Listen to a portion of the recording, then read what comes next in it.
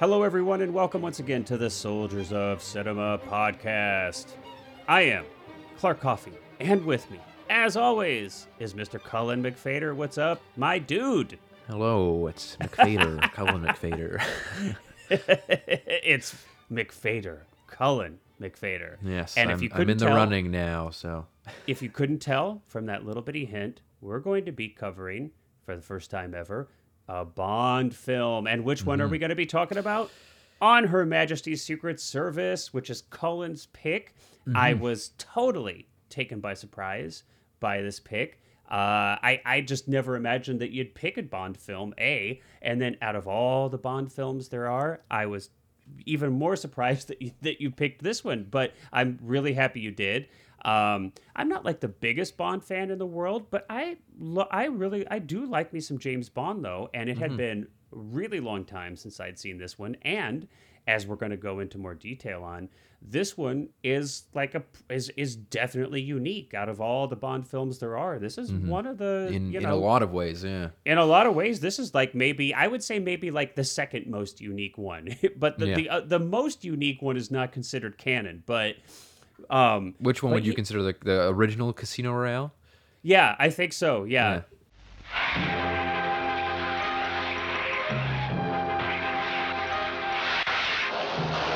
If you can't beat them, join them. If you're scared to fight it out, watch him and watch out. If you think your girl's a good looker, take a good look at this guy's dolls. My name's Bond. James Bond. The new Bond. The different 007 on Her Majesty's Secret Service.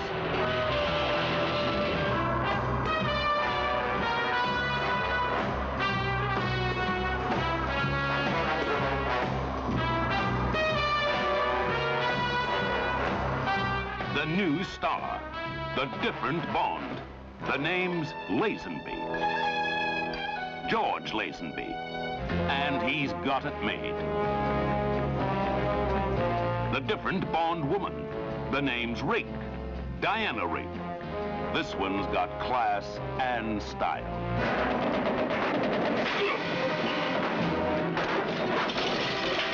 Telly Savalas, Gabrielle Pizzetti,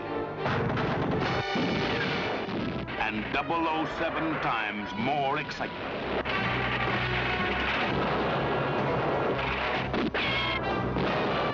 If you think you know your Bond, think again. This one's different. It's true! Drop everything. Try and make it. Marvelous is the password for the different Bond.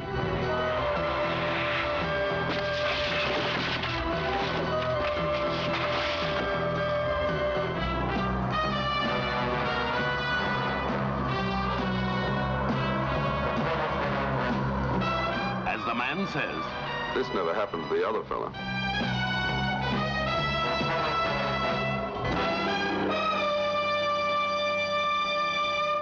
Cullen, I'm curious. You picked the film. When was the first time you had seen the film? And kind of describe that for us and what you thought and how you came to it and everything like that. Yeah, I mean, I was really, really into James Bond as a kid. Okay. Now, first... Was that because was your father, was that kind of like something your dad was into, or? Neither of my parents, they knew, like, obviously it's not like it was an everybody knows, yeah. Yeah. No, I remember the first time I saw a James Bond movie was because I rented GoldenEye at Blockbuster. And I was probably like 5 or 6 and and so you picked that out. You picked that out on your own? Yeah, because I remember my mom, her only comment about it was just that I remember her saying that James Bond always drives very fast was her comment. And then that was actually the first movie I ever made was right after I watched GoldenEye and I took my like little tape high 8 camera and dragged it around the floor to pretend to be the James Bond car, and I love said little funny things in a British accent. This would have been like 96 or so, right? Because like GoldenEye this would have probably been like it was GoldenEye had been out for a while. It was probably like 2000. 3-ish, maybe. Wait. So 2003 was it was 2000? the year that you first saw. So I always have to remind myself how young you are. Yeah, well, I was born in 98, so yeah. Yeah, I was like, so obviously you would have been unable to have seen GoldenEye in 96 when it would have maybe first plopped out onto Blockbuster or whatever. Yeah. So that clearly was impossible. but No, but, yeah.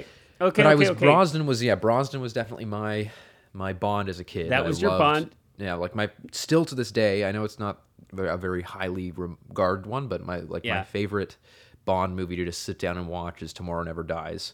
I still love that one. And so Brosnan, yeah, definitely. I had all the Now, games did you have the on Nintendo GameCube game?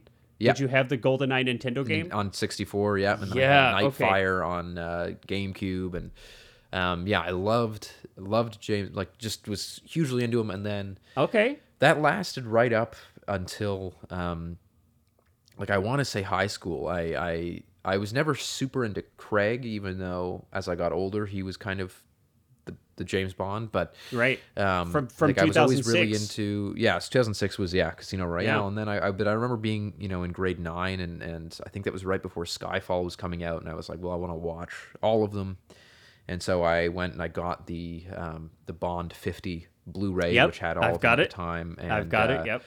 watched all of them, and I'd seen most of them before, but there were a few in there that I was missing, and I can't actually remember the first time I watched On Her Majesty's Secret Service, but I do remember one time I was probably in middle school, and I saw it on New Year's Eve at the Tiff Bell Lightbox here in Toronto, so I got to see it in theaters, and that's Now, something did that you really stuck seek with this me. out?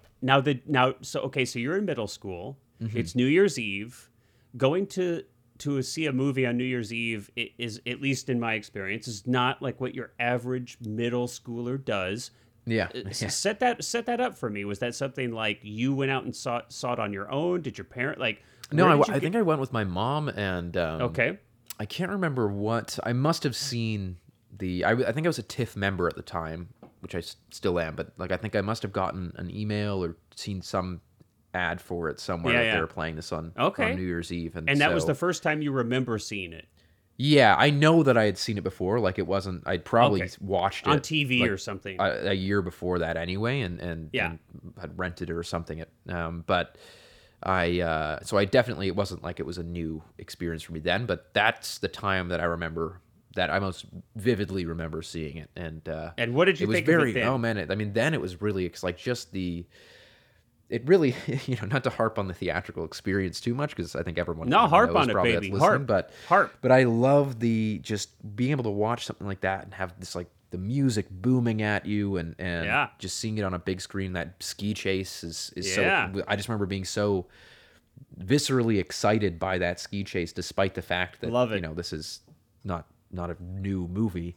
No. And I was like, I think that was one of the first times, and I think one of the reasons that this is, without a doubt, one of my favorite Bond movies, is that it was the first time that I'd seen kind of the action of the older Bonds in a context where it made it really exciting and not sort of charming in that Austin Powers way, but actually like an engaging action scene that was like the ski chase, and that goes into the car chase, that the way that car chase is, and we'll the get into ice this, driving. of course. Yeah, and it's so exciting, and there's a lot of shaky cam and things that are sort of more modern techniques in terms of action that were utilized here, and where it's that's awesome. So even as a kid, we're looking at like 2004-ish or so. Obviously, On Her Majesty's Secret Service didn't even have the best special effects in '69, right? No, nowhere near the. It's not a huge budget. Yeah, it's a pretty low budget film. They claim it was at about $7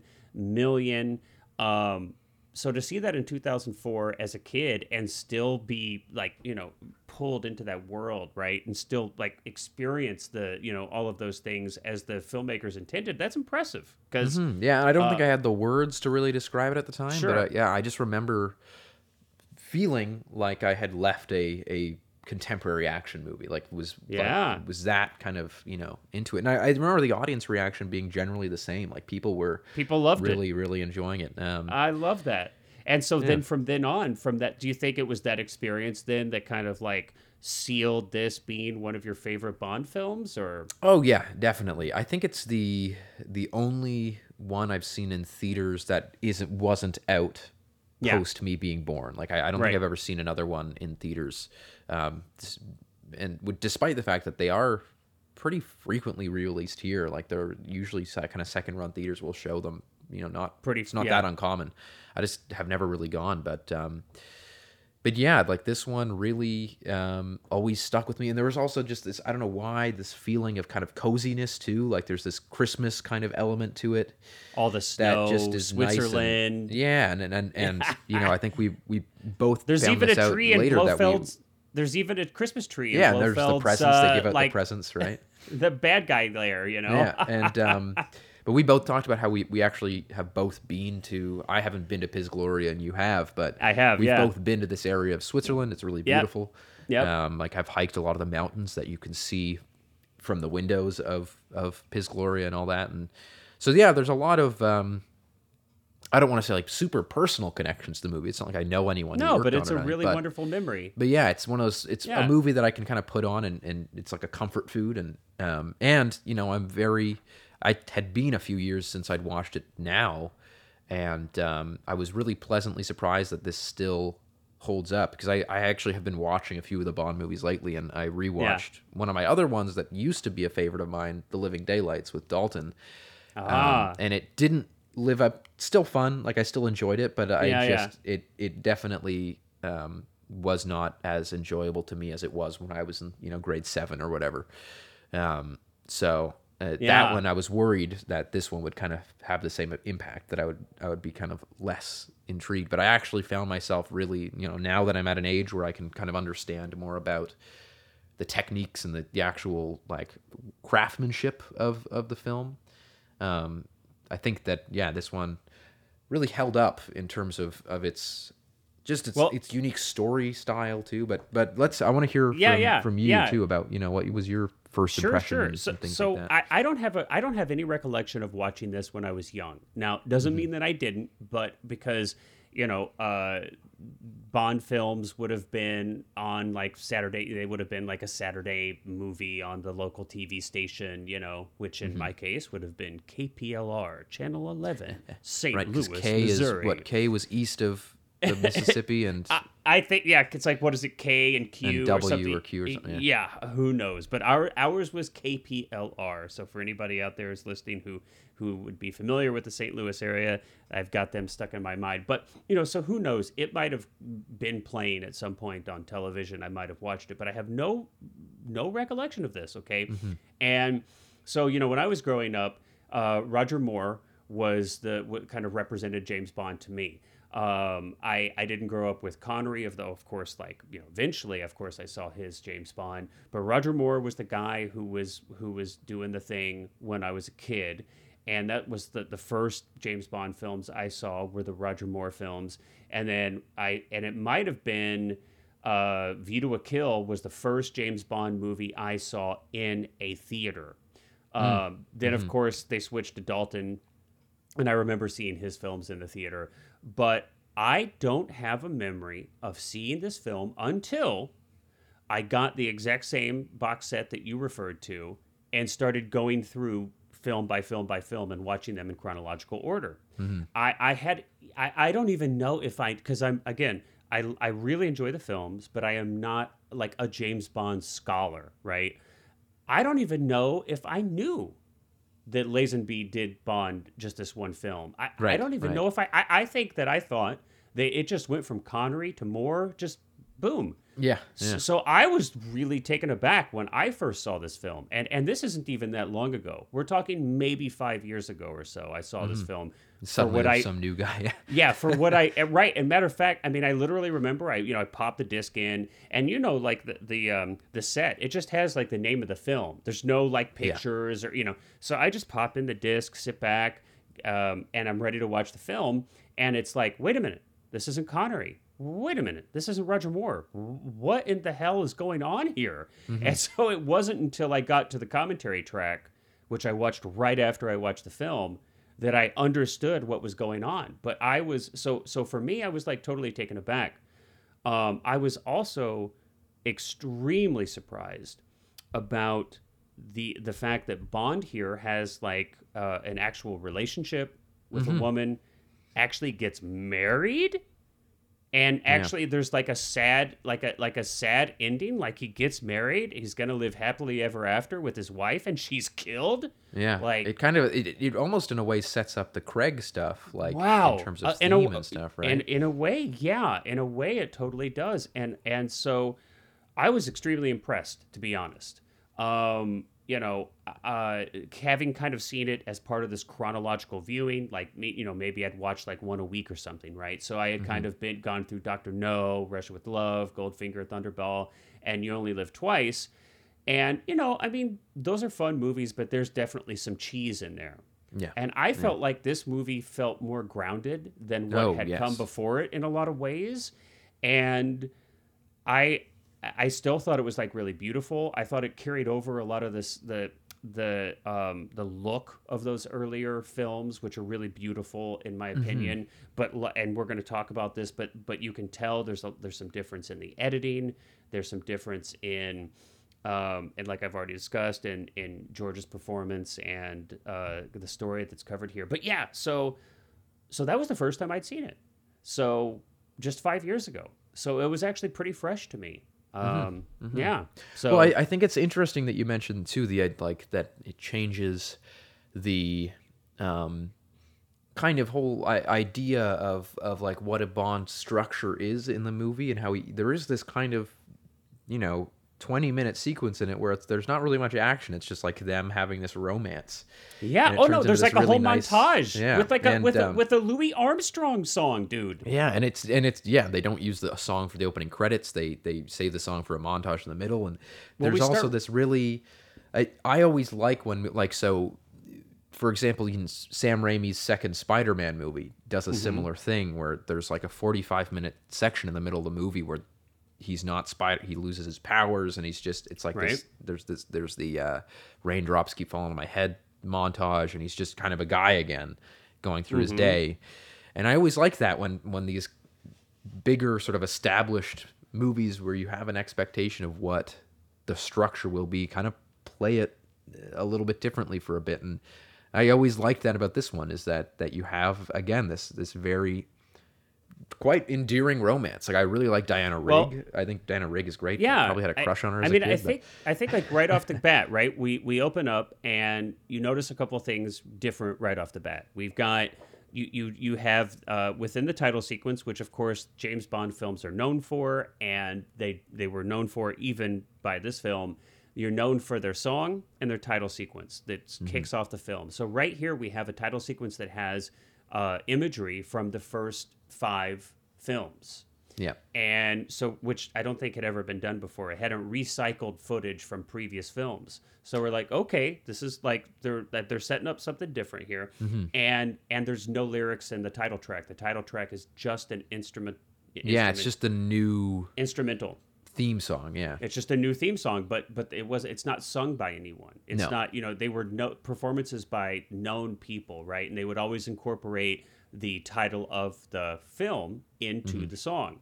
And it's my understanding that the reason they didn't do this on this film is that they couldn't figure out a way to have On Her Majesty's Secret Service be in the lyrics of a song and not have it be ridiculous. Yeah, I think it was also because Dr. No opens, there's no theme song for Dr. No. It just opens with it's the same thing where it's because it's the first James Bond movie, so it's the opening credits to that one were also the instrumental James Bond theme. Oh, I think John Barry sort of wanted to make this the Lazenby Bond theme. Yeah. Because the original swing, surfer tune of James Bond with the guitar is only in this movie, I think like maybe once or twice.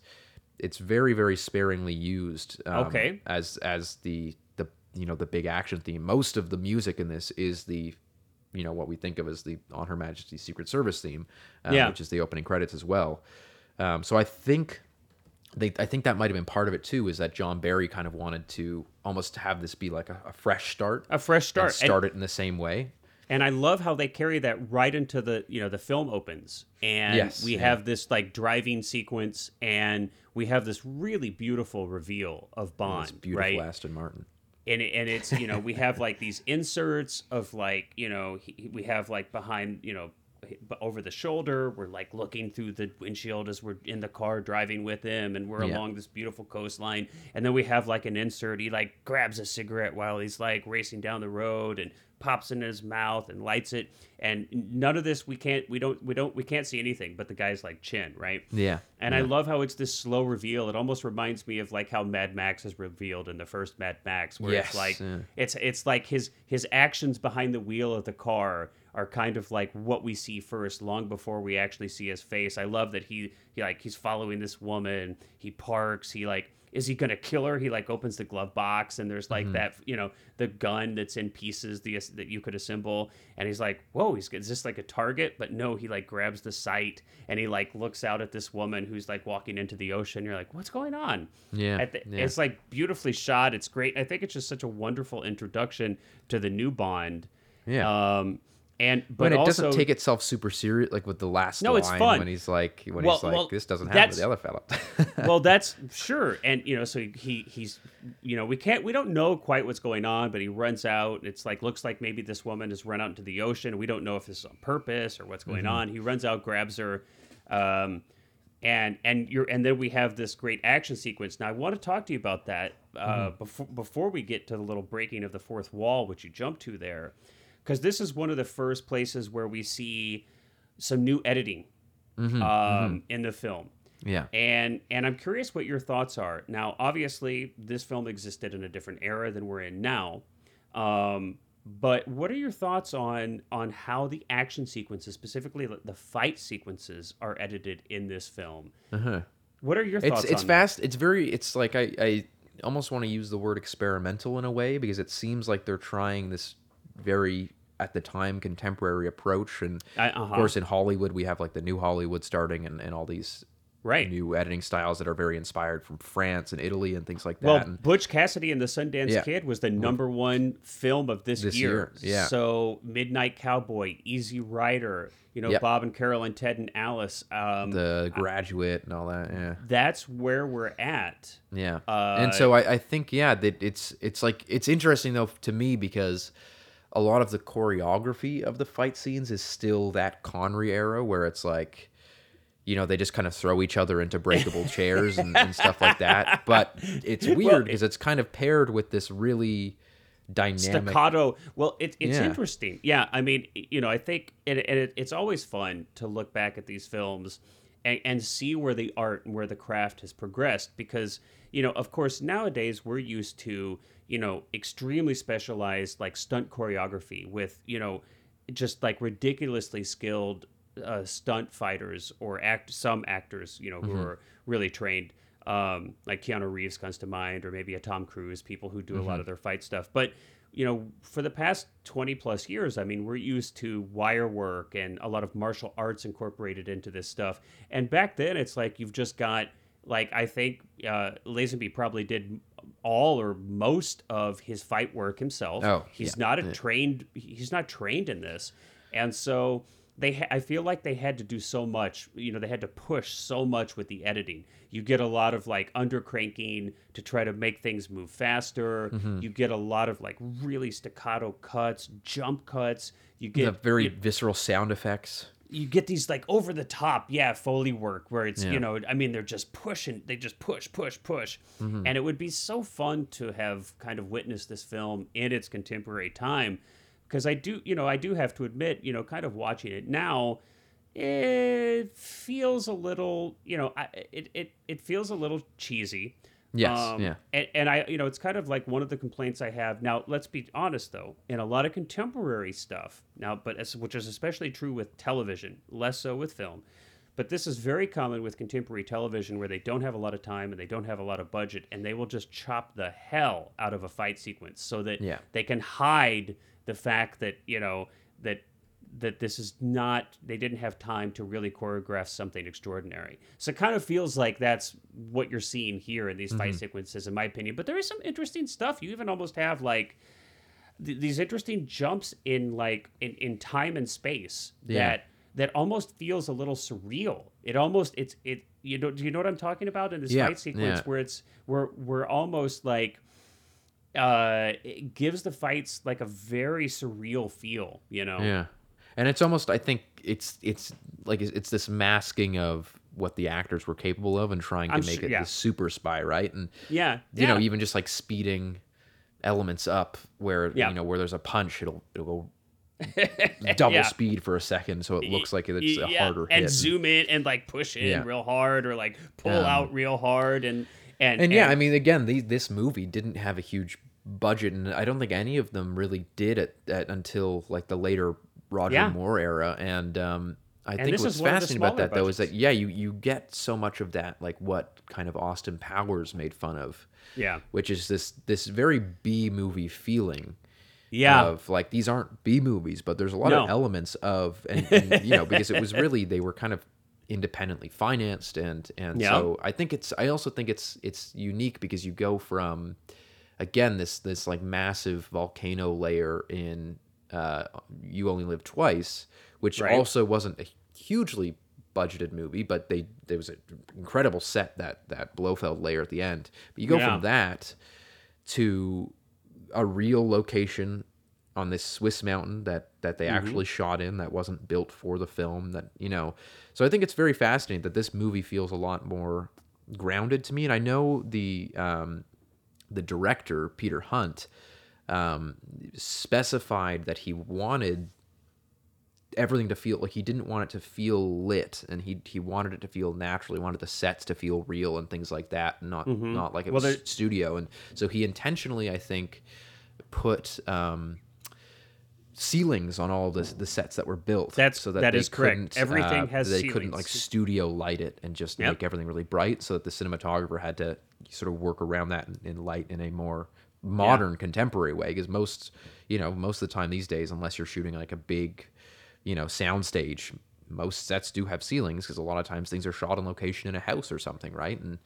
And so you wind up with this very interesting look of the film, you know, and I think the cinematography is beautiful in it. It's shot anamorphic. There's a lot more dynamic camera movement than perhaps, you know, if you look back at Dr. No, a lot of it's pretty, like, you know, staying in sort of wide shots with, again, just kind of flat studio lighting, and whereas you get this one kind of becoming a little bit more dynamic with transitions, and you know, just even the way that, like, you'll have a moment where somebody's in complete shadow talking when Bond goes in and finds the Irma, or whatever her name is, the angry German lady in the bed, when she's pretending to be one of the women.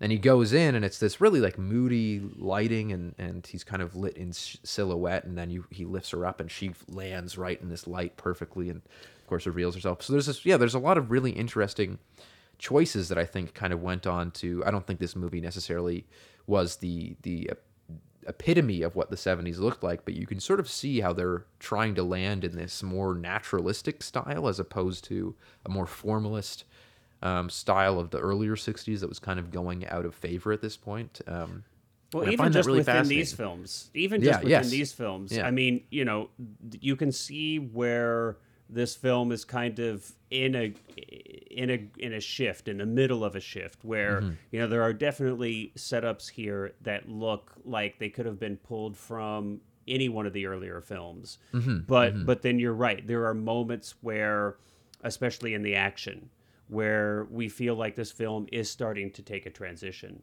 which of course this was like a huge period of transition in cinema, you know, period as a whole. But I want to go back, because you mentioned, and I think this is really fun, you mentioned at the end of the beach fight sequence in this first whole kind of setup here in the beginning of the film, where we're introduced to the new Bond, where, you know, he beats everybody up, he saves the girl, and he kind of like has this, it's totally fourth wall breaking moment where he literally looks at the audience and it's like, this wouldn't have happened to the other guy. And then we cut right into the title into the credit sequence. Because of course Tracy runs away and that steals his car. Yeah, exactly. I mean, that was like such a risk, frankly. And I mean, you would never see that kind of thing happen in a Craig Bond or whoever's going to be the next Bond. You know what's interesting about it though? and I don't think that I almost don't believe this, but the screenwriter says that the reason that was in the movie was because he was making a reference to Cinderella because he's got the shoe. And he's like, well, this never happened to the prince, because the lady runs away and he's holding the shoe. I don't believe that, though. I think it was very much a tongue-in-cheek nod to Craig or to Connery. To Connery. I mean, look, it works both ways. It works both ways, but it's like such a cheeky, like tongue-in-cheek, like nod to the audience and not, you know. Yeah, because he's supposed to be the same character technically. But I love that. Yeah, I just like, well, like you said, this would never. And that's what I mean when I say that the movies today, not just the Bond movies, but film in general, is so self-serious. Yeah. That it's really interesting to look even just at like the wider level of franchise that, you have these elements that are just, like you can play with continuity. You can kind of have these little nods to the fact that, this is a little bit silly that suddenly this new character, or this new actor is playing the same character. And it's the fact fun. that Telly Savalas and Lazenby's characters, Bond and Blofeld, met each other in the last movie, and they don't know, like, for some reason in this one, they have no idea who each other are, right? Like, there's no, like, they don't mention the fact that they just had a big fight at the end of the last movie. But I like that, like, I think these days, you look at the Marvel movies, and it's like, God, I can't imagine a headache of writing one of those movies and being like, well, we have to make sure that this doesn't conflict with anything that's happened in the last 28 movies we've done. Right. Like, what a headache that would probably be. Yeah.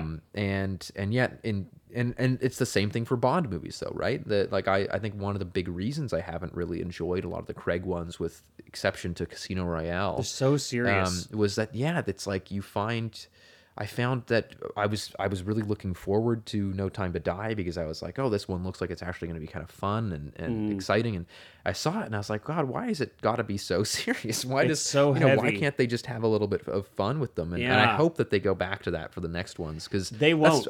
That's why I love Brosnan's, is because Brosnan has the Brosnan action scenes in at least GoldenEye and Tomorrow Never Dies. I think that they're really, really well done and exciting action scenes and things like that, and they feel very contemporary in that way, where it's like the action's not dated, it's exciting, it's really well done, and yet at the same time, the movies do have a laugh occasionally at what they're doing, like at how ridiculous these scenarios are, and that would never happen today. Like you'd never, there's almost even a joke in Tomorrow Never Dies about the fact that the villain, his plan is just absurdly complicated and stupid, and they're like, you really expect this to work, kind of thing, and that's the joke, is that this villain has this very, very stupid plan to get like exclusive broadcasting rights in China, but you would never have that these days. These days, is you've got to have like Christoph Waltz having murdered Bond's brother when they were children or something, and here's the thing is that it's personal and it's family, it's still as cheesy as ever, though. I mean, and again, but unintentionally now, right? Like it's almost but it's still as cheesy as ever. But they're like, it's like they're so they're so serious though, that they're like kind of unwilling to kind of play with that anymore, I think. I mean, okay, now maybe we're going to get off we're going to digress, or just take a second. Which Bond film was the one where they're like, the bad guy is like injecting them with something, or like, wasn't there like, it was one of the more recent ones, and like, oh gosh, which one was it? Where like the bad guy was like injecting them with like some kind of... Oh, is Daniel Craig like strapped into a chair? And yes. Like a needle going. That was Spectre. I think that was the one before. I was like, this is the most ridiculous crap I have ever seen. And he's got like a big desert base. Yeah. This is so goofy, but it was like played so serious that I was almost just like, come on, you gotta have like a little bit more. Well, and that's and I think that this is an important conversation to have in the context of this movie. So I don't think we're digressing too much. But it comes back to this idea of like, and I know the Craig movies were pretty critically successful, with, I think, exception of Spectre and Quantum of Solace didn't do too well, but so clearly there's something that people like about them, which I'm not going to fault anyone for if they like that. But I find the same issue with like the Nolan Batman movies, where they're trying to sort of have their cake and eat it too in building this really realistic, grounded, gritty, world. Like, oh, this Right. takes place in the real world where like real world things happen, and cybersecurity and all these threats. But at the same time, you're making a movie about a secret agent that's like sleeping with women and drinking martinis and going around the Right. world and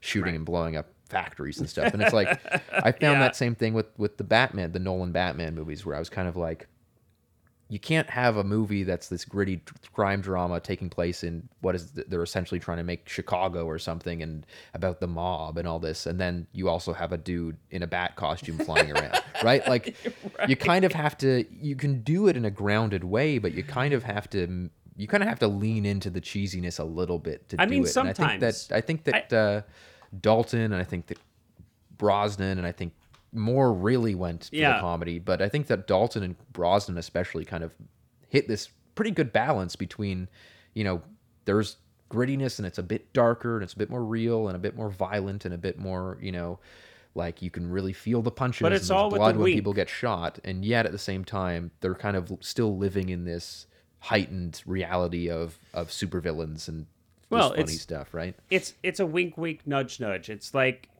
there's like it's kind of like not taking yourself too seriously. And I think that's probably the best way to, and I'm sure the pendulum will swing in another direction at some point. But yeah, I mean, it's been, I think we had kind of like the like pinnacle of kind of slapsticky almost, even with Roger Moore. And kind of like definitely.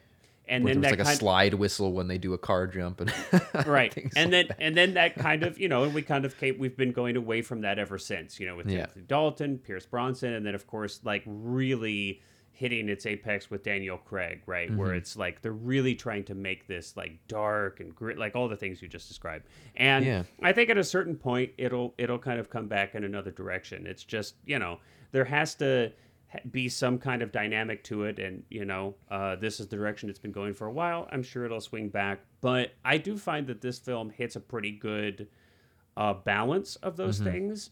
And I also, we haven't talked about it a ton specifically, but Lazenby's performance, I mean, I think his performance is actually quite good. In contemporary reviews, neither his performance or the film was reviewed well, and it's hard to know if a lot of that was just because people didn't like change. They like Sean Connery a lot. Now we've got a James Bond that's not Sean Connery. This is sometimes jarring. It's hard to kind of process.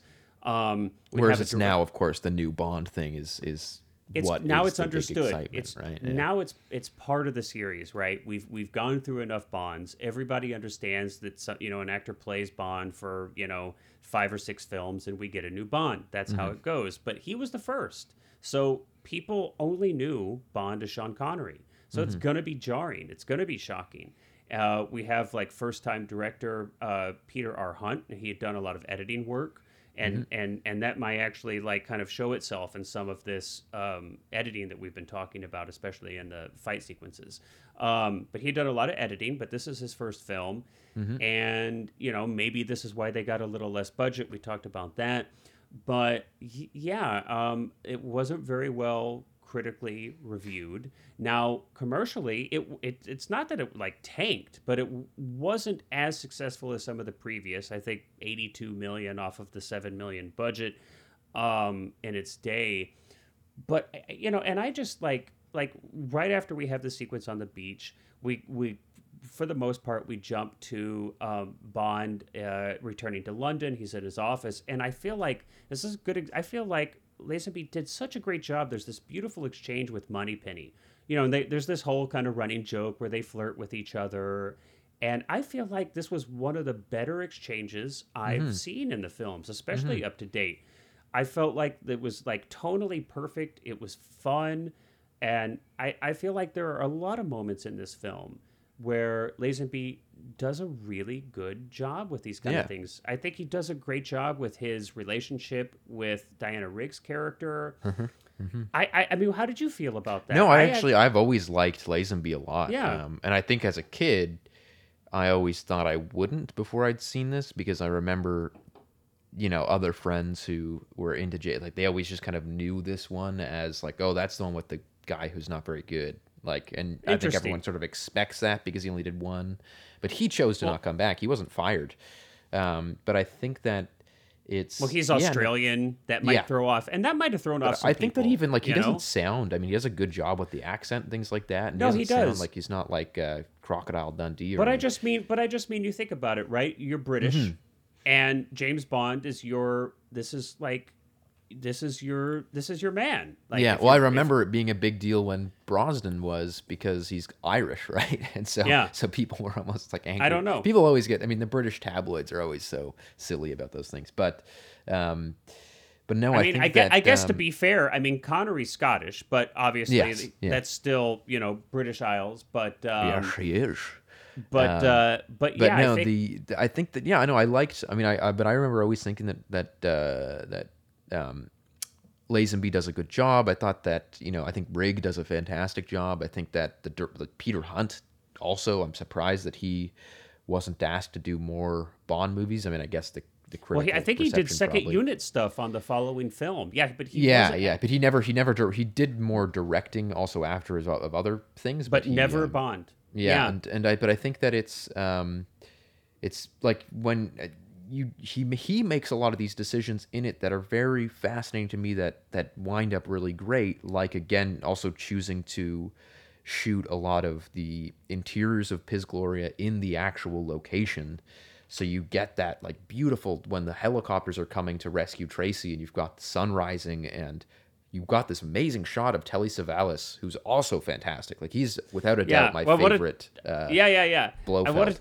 I mean, but I when you love look out the Pleasance, window and he like kind of walks over the window and there's this flare, this like anamorphic lens flare coming through from the sun, and you can see the helicopters approaching, and it looks like in that moment something out of a contemporary movie almost, just because of how back then oftentimes an interior location would just be a set with like a rear screen projection or a matte painting behind it or something like that. Like they wouldn't want to actually shoot the interiors of a location on location because the windows would be the light would change and things like that. So but that's also, again, to go back to our conversation before, where you get into this sort of New Hollywood style, right? Where that's what New Hollywood was authentic, was using natural light to shoot, was, getting out of this studio formalistic mode and kind of using what's available and making things look a little bit more grounded and real. And so I think that also really works, is that you don't have this big volcano layer. You don't have this super villain with I mean, of course, he's got a little bit of a ridiculous plan of but speaking of blowing up grounded, the world's though, crops or whatever. But but speaking of grounded, I mean, having like your lair at the top of the Swiss mountain with 12 young women at an allergy center or whatever they call it, right? for an allergy research institute. Yeah. I mean, like for all of its groundedness that we're talking about here, I mean, it still has trademark Bond. Oh goofiness. yes, yeah. It's just in comparison to like a volcano layer, right? It's like, But I love this is this. just a real location on top of a mountain that But I love this exists, whole thing. I love this whole thing. I mean, I have to admit, I was like a little confused with the whole like, how did Bond get there with this whole like, what was this Where weird he's like faking Blofeld's Sir Hilary Bray. like like Blofeld is trying to like he's trying to like get some kind of title or something, and Yeah, he's trying to assume the title of like the French side of his family, right, so that and he can continue doing crime without being known as Blofeld, basically. and so he's right, and so he's like trying to lay claim to this title of royalty, and so he's he's like some, I don't even know what the position is called, but some kind of like, what would you call this, genealogy specialist or something? Yeah, like I guess someone that has to administer the title and make sure that it's legitimate and all that. Right. So Blofeld wants to like verify his title, and so Bond assumes a fake identity of the person who's going to go out there to certify or verify Blofeld's title. Okay, Yeah. like wow, for an American, this stuff is like it's not like immediately obvious like what all this stuff is, because we're not used to titles and all this other stuff. So I had to like rewind it for a second. I'm like, wait a minute, I got lost in this for a second. So So so I love that setup. And then we've got, Lazenby flies. I mean, he goes all the way out to this like a lair that's out in the middle of nowhere in the Swiss mountains to do this thing for Blofeld. And I love that he shows up and he's being shown. Oh, and he gets picked up at the train station. And you'd mentioned her. Was it Hilda or something? Yeah. Yeah, the woman who is like basically, I guess, Blofeld's right hand, right? Mm-hmm. And it's like beautifully played by the actress who plays, and I think is it Elsie Steppet, I think is the actress's, yeah, and which is like perfect casting. I mean, she's fantastic in this, and I just love how we kind of are introduced to the lair, and we kind of see you've got the James Bond touches where he's like locked in his room, you have to press a button to get out, all this kind of thing. And like you said, they use the set, or a lot of it, which is really quite wonderful. But he's like got his kilt on, and we meet the 12 women there that are like supposedly being treated for their allergies, right? And it's like Blofeld's Angels of Death. Of course, we don't know this yet, but we do know this because we know where it's going to go in some way or another. But I love that like they're different like nationality. Like each one of these women is from a different part of the world. And they've got all their allergies, and we have this like, some of the women are kind of flirting with Bond, in his assumed, hilly fake identity. Yeah. And I love that when they sit down to dinner, like each one of them, like, is only eating the thing that they were supposedly allergic to. So it's like one of them has just like a plate of chicken. Another one has like just a plate of potatoes or whatever it was. Yeah. No, that's hilarious. I'm just cracking up. I'm like, but the costuming is so beautiful. All the actresses are really super wonderful. 60s, like late 60s. And, yeah. I mean, you can like you had mentioned Austin Powers. I'm like, this is like he must have gotten so much inspiration for that film from this one scene alone. Yeah.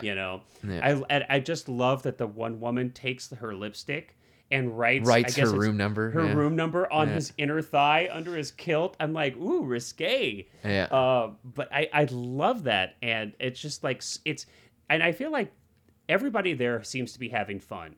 Like the actress, like especially that main Angel of Death, the one woman who writes on his thigh. I just feel like they're having fun, and it's like totally really enjoyable right now. It's like I feel like everybody kind of knows it's ridiculous, but it's a movie and we're allowed to be ridiculous and it's fun, Yeah. And then I think this is what you were talking about is really quite interesting where we're then, so they do their whole thing and Bond ends up going to her room later on in the evening. And that's when we as an audience realize that in the evenings, these women are being programmed with subliminal messages from Blofeld. And part of that is that the ceiling is this like lights, wall of like rainbow kind of psychedelic lights. And so you're right. It's this really beautiful, sets up this really beautiful shots. They do this a couple times where he's kind of silhouetted in front of that. And we have Blofeld's voice recording coming through. We've got this really beautiful kind of psychedelic lights. And I'm like, yeah, man, this is like Bond of the 60s, Yeah, the Beatles wrote this, yeah. It's like, yeah, it's extremely fun. And like you said, I've been to the Piz Gloria, and it really is an extraordinary location. It must have been an absolute nightmare to shoot there. Oh yeah, everything would probably have to be helicoptered up. Oh yeah, I'm sure. Yeah, no, they probably shot. No, that's actually quite a popular shooting location for both Bond and I know another. I think Spectre was also shot there. And, really? Not at that exact location, but in that area, the around there, area. Yeah. But yeah, and the Phantom Thread as well. I hiked up to the hotel that Phantom Thread is. So it's actually quite a popular. I think because the Swiss have just like engineered the hell out of those mountains, and that's what they do. So much infrastructure that it's easier than shooting in anywhere else. But Not anywhere else, but any other mountains. Yeah. But no, and I love Telly Savalas, the way that Let's Telly talk about Savalas- Telly. I want to yeah, talk the about way that Telly. he holds the cigarette in this movie. Whenever he's smoking one, he kind of holds it like it's like a wand almost. Like he has this weird underhand smoking technique. Yep, and I yep. have always used that whenever I've been in a movie or a short film or like a play where I've had to smoke a cigarette. I have always held it. I love it. I don't know why. It's just No, like I know why. adopted it I from know Telly. why. Because it's awesome. I mean, it looks cool as hell. I was just watching. I was just watching a film of Telly's, Sonny and Jed, which is a spaghetti western. Are you familiar with Sonny and Yes. Jed? It's a Corbucci film. Telly's fantastic in that film. He's my favorite performance in that film. And honestly, every time I see him, I so thoroughly enjoy him. I have got to make it a point. I'm going to go look at his filmography and add the films that he's been in I have not seen yet to my watch list, because every time I enjoy his performance. He's always so good. He's definitely one of, He's fantastic. I mean, I think he's such a great Blofeld, so different. Like he very clearly just kind of, I don't know if this was a mix of his and the director's decision, but completely throwing out the Donald Pleasance role, which wasn't bad. I like Donald Pleasance in the role. I like him too, yeah. But having no interest in trying to do an impersonation of him, Which and you just have saying to, like yeah. I'm You gonna, have I'm to just make gonna it your turn. own. Yeah, and it's so. You know what good, it and is? it works I think so well.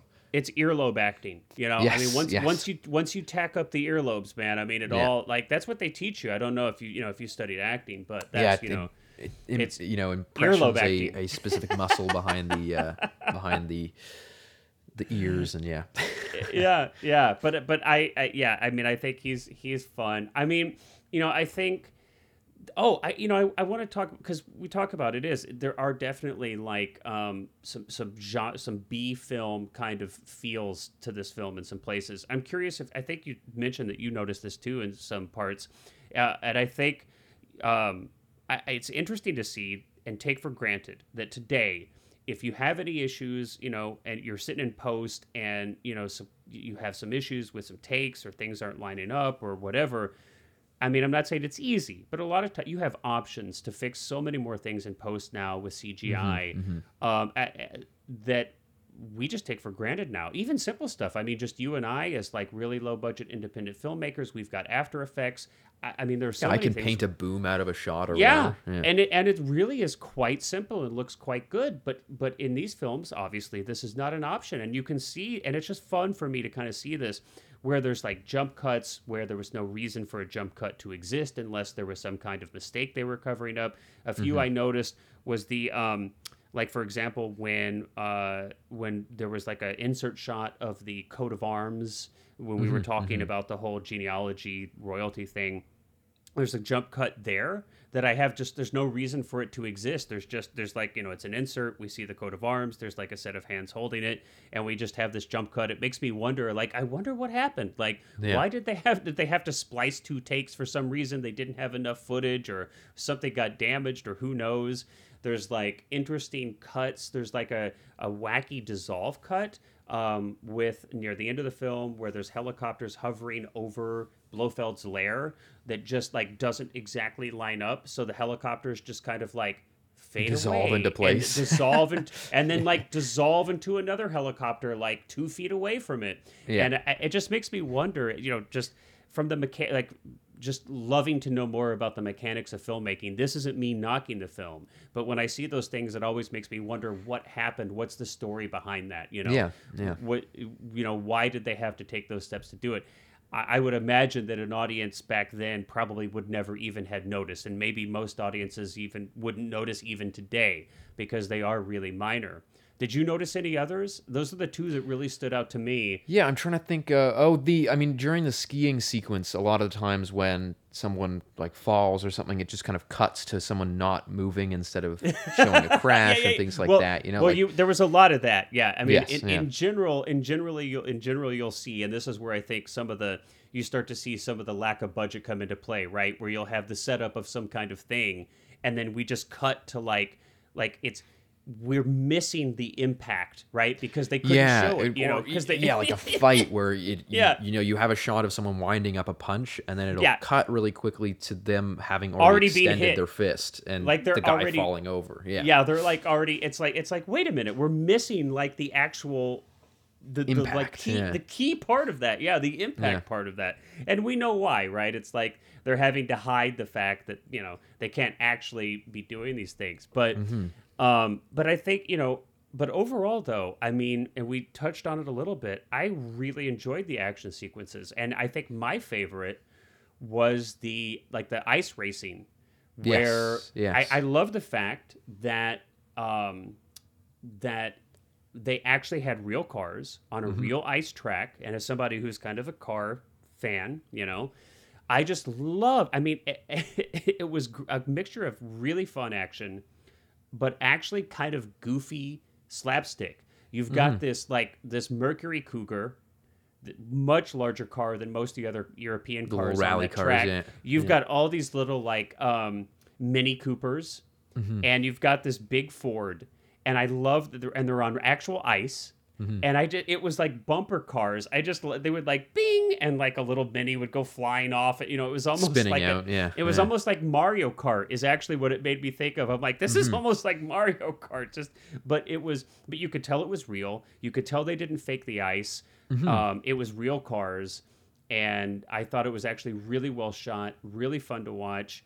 The skiing footage, a lot of that I felt like was, especially the actual real footage, aerial photography of real skiers, I thought was amazing. Yeah.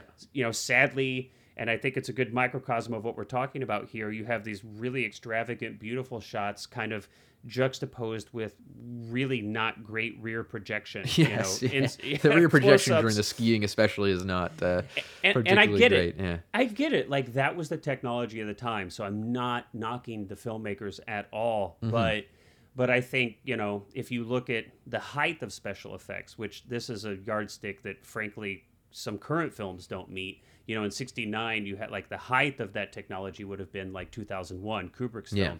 Now, but to try to compare almost any film to that is just not fair. But that gives you kind of like, that was the pinnacle, the zenith of special effects at that time. Yeah, and obviously, Planet of the Apes had been out too, and things like that. Yeah. Yeah, obviously this does not meet that level. Well, then that was one thing too I wanted to discuss about when did James Bond sort of become like this prestige action franchise, where it never really was up until, again, I want to say like the like end of Dalton, because I sort of mentioned that before, where like Dalton sort of began this, not him himself, but his movies sort of began this phase of like, I guess it was a little bit with more too, because Moonraker was definitely kind of riding on the success of Star Wars, but Dalton with Dalton it really, like Living Daylights is very much Raiders. They're very much responding to the success of Indiana Jones, and then License to Kill is very much responding to Miami Vice. Like, that is literally Bond versus cartels in Miami. I hadn't thought of that. Yes, I see. And so it's like they almost started looking at these more like not necessarily more successful, but these really popular elements of media at the time and going with them. Brosnan sort of brought it back. Like, I don't think that there's very many explicit references to other media or like homages in Brosnan's work, but they are very much like these really high budget, prestige, well made. I mean, you're talking $100 million plus budgets. And then with Craig, it really Brosnan became obvious when Craig took over, and it was very much a response to Bourne. Like, the Bourne movies had come out, and everyone wanted these really realistic, bloody, knuckle beating assassin kind of spy movies, and Craig fell into that role. So it's interesting that you kind of have this evolution, where it's like, again, the earlier Bond movies weren't necessarily B movies. They had budgets, but they were these kind of independently financed, goofy, especially with more, fell into a lot of slapstick comedy, sort of like... and then suddenly there were these prestige things, right? The first three Bond films did. So Dr. No had a budget of $1.1 million. Yes, but yeah. And even adjusted, I mean, that's maybe $8 or $9 million ish, maybe Yeah, 10 today. yeah. That's a minuscule budget. From Russia with Love was 2 million. Goldfinger was 3 million. So it's Yeah. not until you get to Thunderball that you're even. I mean, that was 6.8. You're talking really low Yeah. budget films, and you're right. They were basically independently financed. But you do see. I mean, it was. I feel like, kind of like Spy Who Loved Me, Moonraker, like those were big films as far as box office goes. I mean, those were huge in the late 70s. But they still And you started had getting sort of pretty this small celebrity budgets. too, right? Like where Yeah. like Christopher Walken is the bad guy in A View to a Kill, Right. and Grace Jones is the henchman. And you really started to see. And who is it? Who's the bad guy in License to Kill? He's License to Kill. is I'd have to. well, I've got him here. Was it Robert no, Davey? Yeah, and Benicio del Toro's in it. He's not the bad guy, but Robert Davey is Sanchez. So you started yeah. to sort of see these like actors that would go on to really have these huge careers. Benicio del Toro obviously is a huge actor today. Yeah, I had forgotten he was in that. Yeah, Yeah, and so it's interesting though that you kind of have this transition from like in perhaps I guess the late 70s into the 80s where Bond became this very sort of prestigious, like you think about how well, it's a brand. It's a big huge brand. is it to get the song, like to be an Yeah. artist and get the Bond song, or Yeah. a director, like there's so much fanfare about who's directing the next one, who's going to be the next It's Bond. a big machine. It's a big machine, which scares yeah. me. Which scares me Yes, because it scares me because, and again, we're not to beat a dead horse, but on those earlier films and the one we're talking about right now included, I feel like there was space to have fun in it and to be tongue in cheek and to be and a a little sense of goofy. personality and Right, and all of that kind of adds up to exactly that there was a sense of personality to it, right? And this is where I'm a little bit with all of Danielle Craig's films. I wonder if the box is getting smaller and smaller and smaller, and especially if we look at the trends in cinema and especially Hollywood today, which is trying to replicate over and over and over the success of the previous film in the franchise and being more and more afraid to take any risks outside of that. I mean, it's a giant machine now. I mean, here we have a series of films that have been going since 1962. They now we're talking, I don't know about global box office, but I'm guessing that almost every, or maybe every one of Craig's films probably nabbed $1 billion-ish. Globally. I think Skyfall was the first one to pass it, but they all made at least the high hundreds of millions. Yeah. 100. I mean, at least. And I don't know, domestic versus global, but it's a big brand. It's a huge brand, and the marketing and they sell everything off, right? Like what kind of car he drives is sold to the highest bidder. What kind of watch he wears is sold to the highest bidder. Yeah. Like what kind of phone, right? What kind of phone he uses? What kind of suit he wears? I mean, it's insane. It's a giant machine. Yeah. So I'll be curious to see kind of where it goes next. Now, have you heard? Who I don't know, but it's what's interesting to me about that too, and not to digress too much as we digress away. Just digress away. I want to compare it very briefly to like Mission Impossible, because that's another big spy franchise at this point. Right. And my favorite Mission Impossible movie is the De Palma one. I think that's, to me, it's the only one that's like really a very, very good, fun, good film. Yeah, it's actually good film, yeah. But I know that the recent ones, like since Ghost Protocol, which was kind of the reboot, I think that was the fourth one that came out, they've been getting they've been having a lot of critical success, and a lot of people talk about how they make a ton of money, good man. they are. And I find it interesting, though, because all everyone ever really talks about those is like, what is the new like gimmicky stunt in them? Like, is he climbing the... But I was talking to a friend about this the other night where I was like, I don't think I can remember who the bad guy is in the last like 3 of those, and I've seen. I have them no all. idea. I have no idea what the plot is in any of them. And so it's interesting that if there's one thing that I'll say about these old Bond movies, it's like I always do remember the villain. They always have very memorable. Maybe I'm not going to remember their convoluted plans. As like I don't think I remembered what Blofeld's specific plan was before watching this, but I remember Telly Savalas for sure. I remember the vague idea of what happens in this kind of like I could tell you a pretty good recollection of what the movie's about. And so I think it's interesting that nowadays these things are moving into, and I find this with the modern Bond movies too, where I can't. I almost like, I know that Christoph Waltz was the bad guy in Spectre, but what was he doing? I know he played Blofeld. Like that's the big reveal, is that he's secretly Blofeld. And he's a great actor. And it's not like he's not a great actor. I actually predicted that. Another digression. I when I was in grade 10, I made a fake. One of my assignments in a class was to make a fake James Bond movie, DVD case, and I made one with Christoph Waltz playing Blofeld, and it was like all about Spectre and stuff like that, and coming back, and then like a year later, I spoofed Skyfall, right? Yes, yeah. Like I back when Skyfall was like fresh, when it was like just released, I made one of my good friends and I shot a fun little, 5, 6 Sky Mall, right? Well, it is funny. We shot a spoof called Sky Mall, where James Bond's budget has been slashed. And so Q says, the only thing we have budget for is, here's a Sky Mall catalog. You got to pick something out of here to complete our next mission. And so he does, and wackiness ensues. But actually, we actually got Sky Mall used that for some of their promotions. They actually paid me. Like I don't know how they even found. I don't even know how they found it. But they actually paid me a little bit to use that short film, parts of it, in a promotion that they were doing at the time.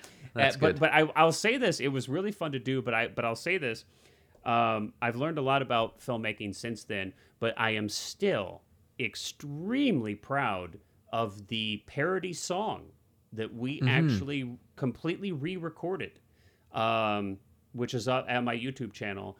But we actually completely, my friend and partner who worked with me on that Sky Mall short was also a musician, has a lot of musician friends. They actually got studio time. We wrote like all new lyrics and completely re-recorded that Adele theme song for Skyfall.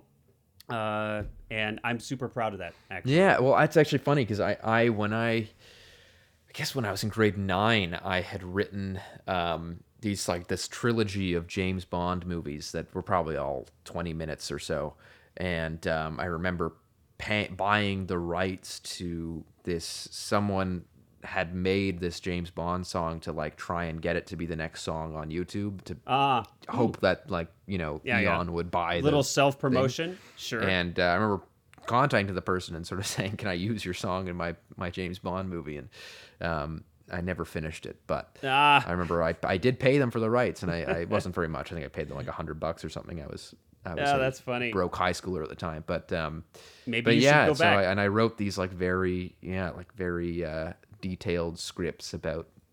I could probably still have them somewhere, but yeah, I'm surprised there aren't more satires and parodies of the series. All right, I think Austin Powers probably kind of closed the door on that. Closed the door on that. Yeah, it's like boom. What else is there to parody? Yeah. Well.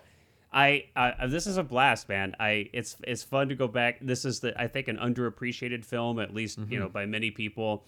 And it wasn't a film that would have jumped out at me as one to discuss, but I've really enjoyed it. And hey, everybody out there, I mean, even if you're not a Bond fan, I think the movie stands on its own. I think it's a really fun time capsule of its era. I think it's still. It almost really makes more sense if you watch it on your own versus like coming out of You Only Live Twice, because honestly, there's a lot of incongruencies. I think you're right. Yeah, if you just kind of watch this standalone on your own, I think that you'll be better off. But yeah, it's a wonderful film, and it was a blast to watch, and it was a blast to talk about. And I hope our listeners out there enjoyed hearing us blab on and on about it. Yes. Well, it looks like I have a decision to make. What film will I choose? I don't know yet. Your decision. We'll find out. Should you we'll choose find to out accept it. We'll find out in a couple weeks. All right, everybody. Have a wonderful couple weeks. We'll see you next time. Thanks for listening.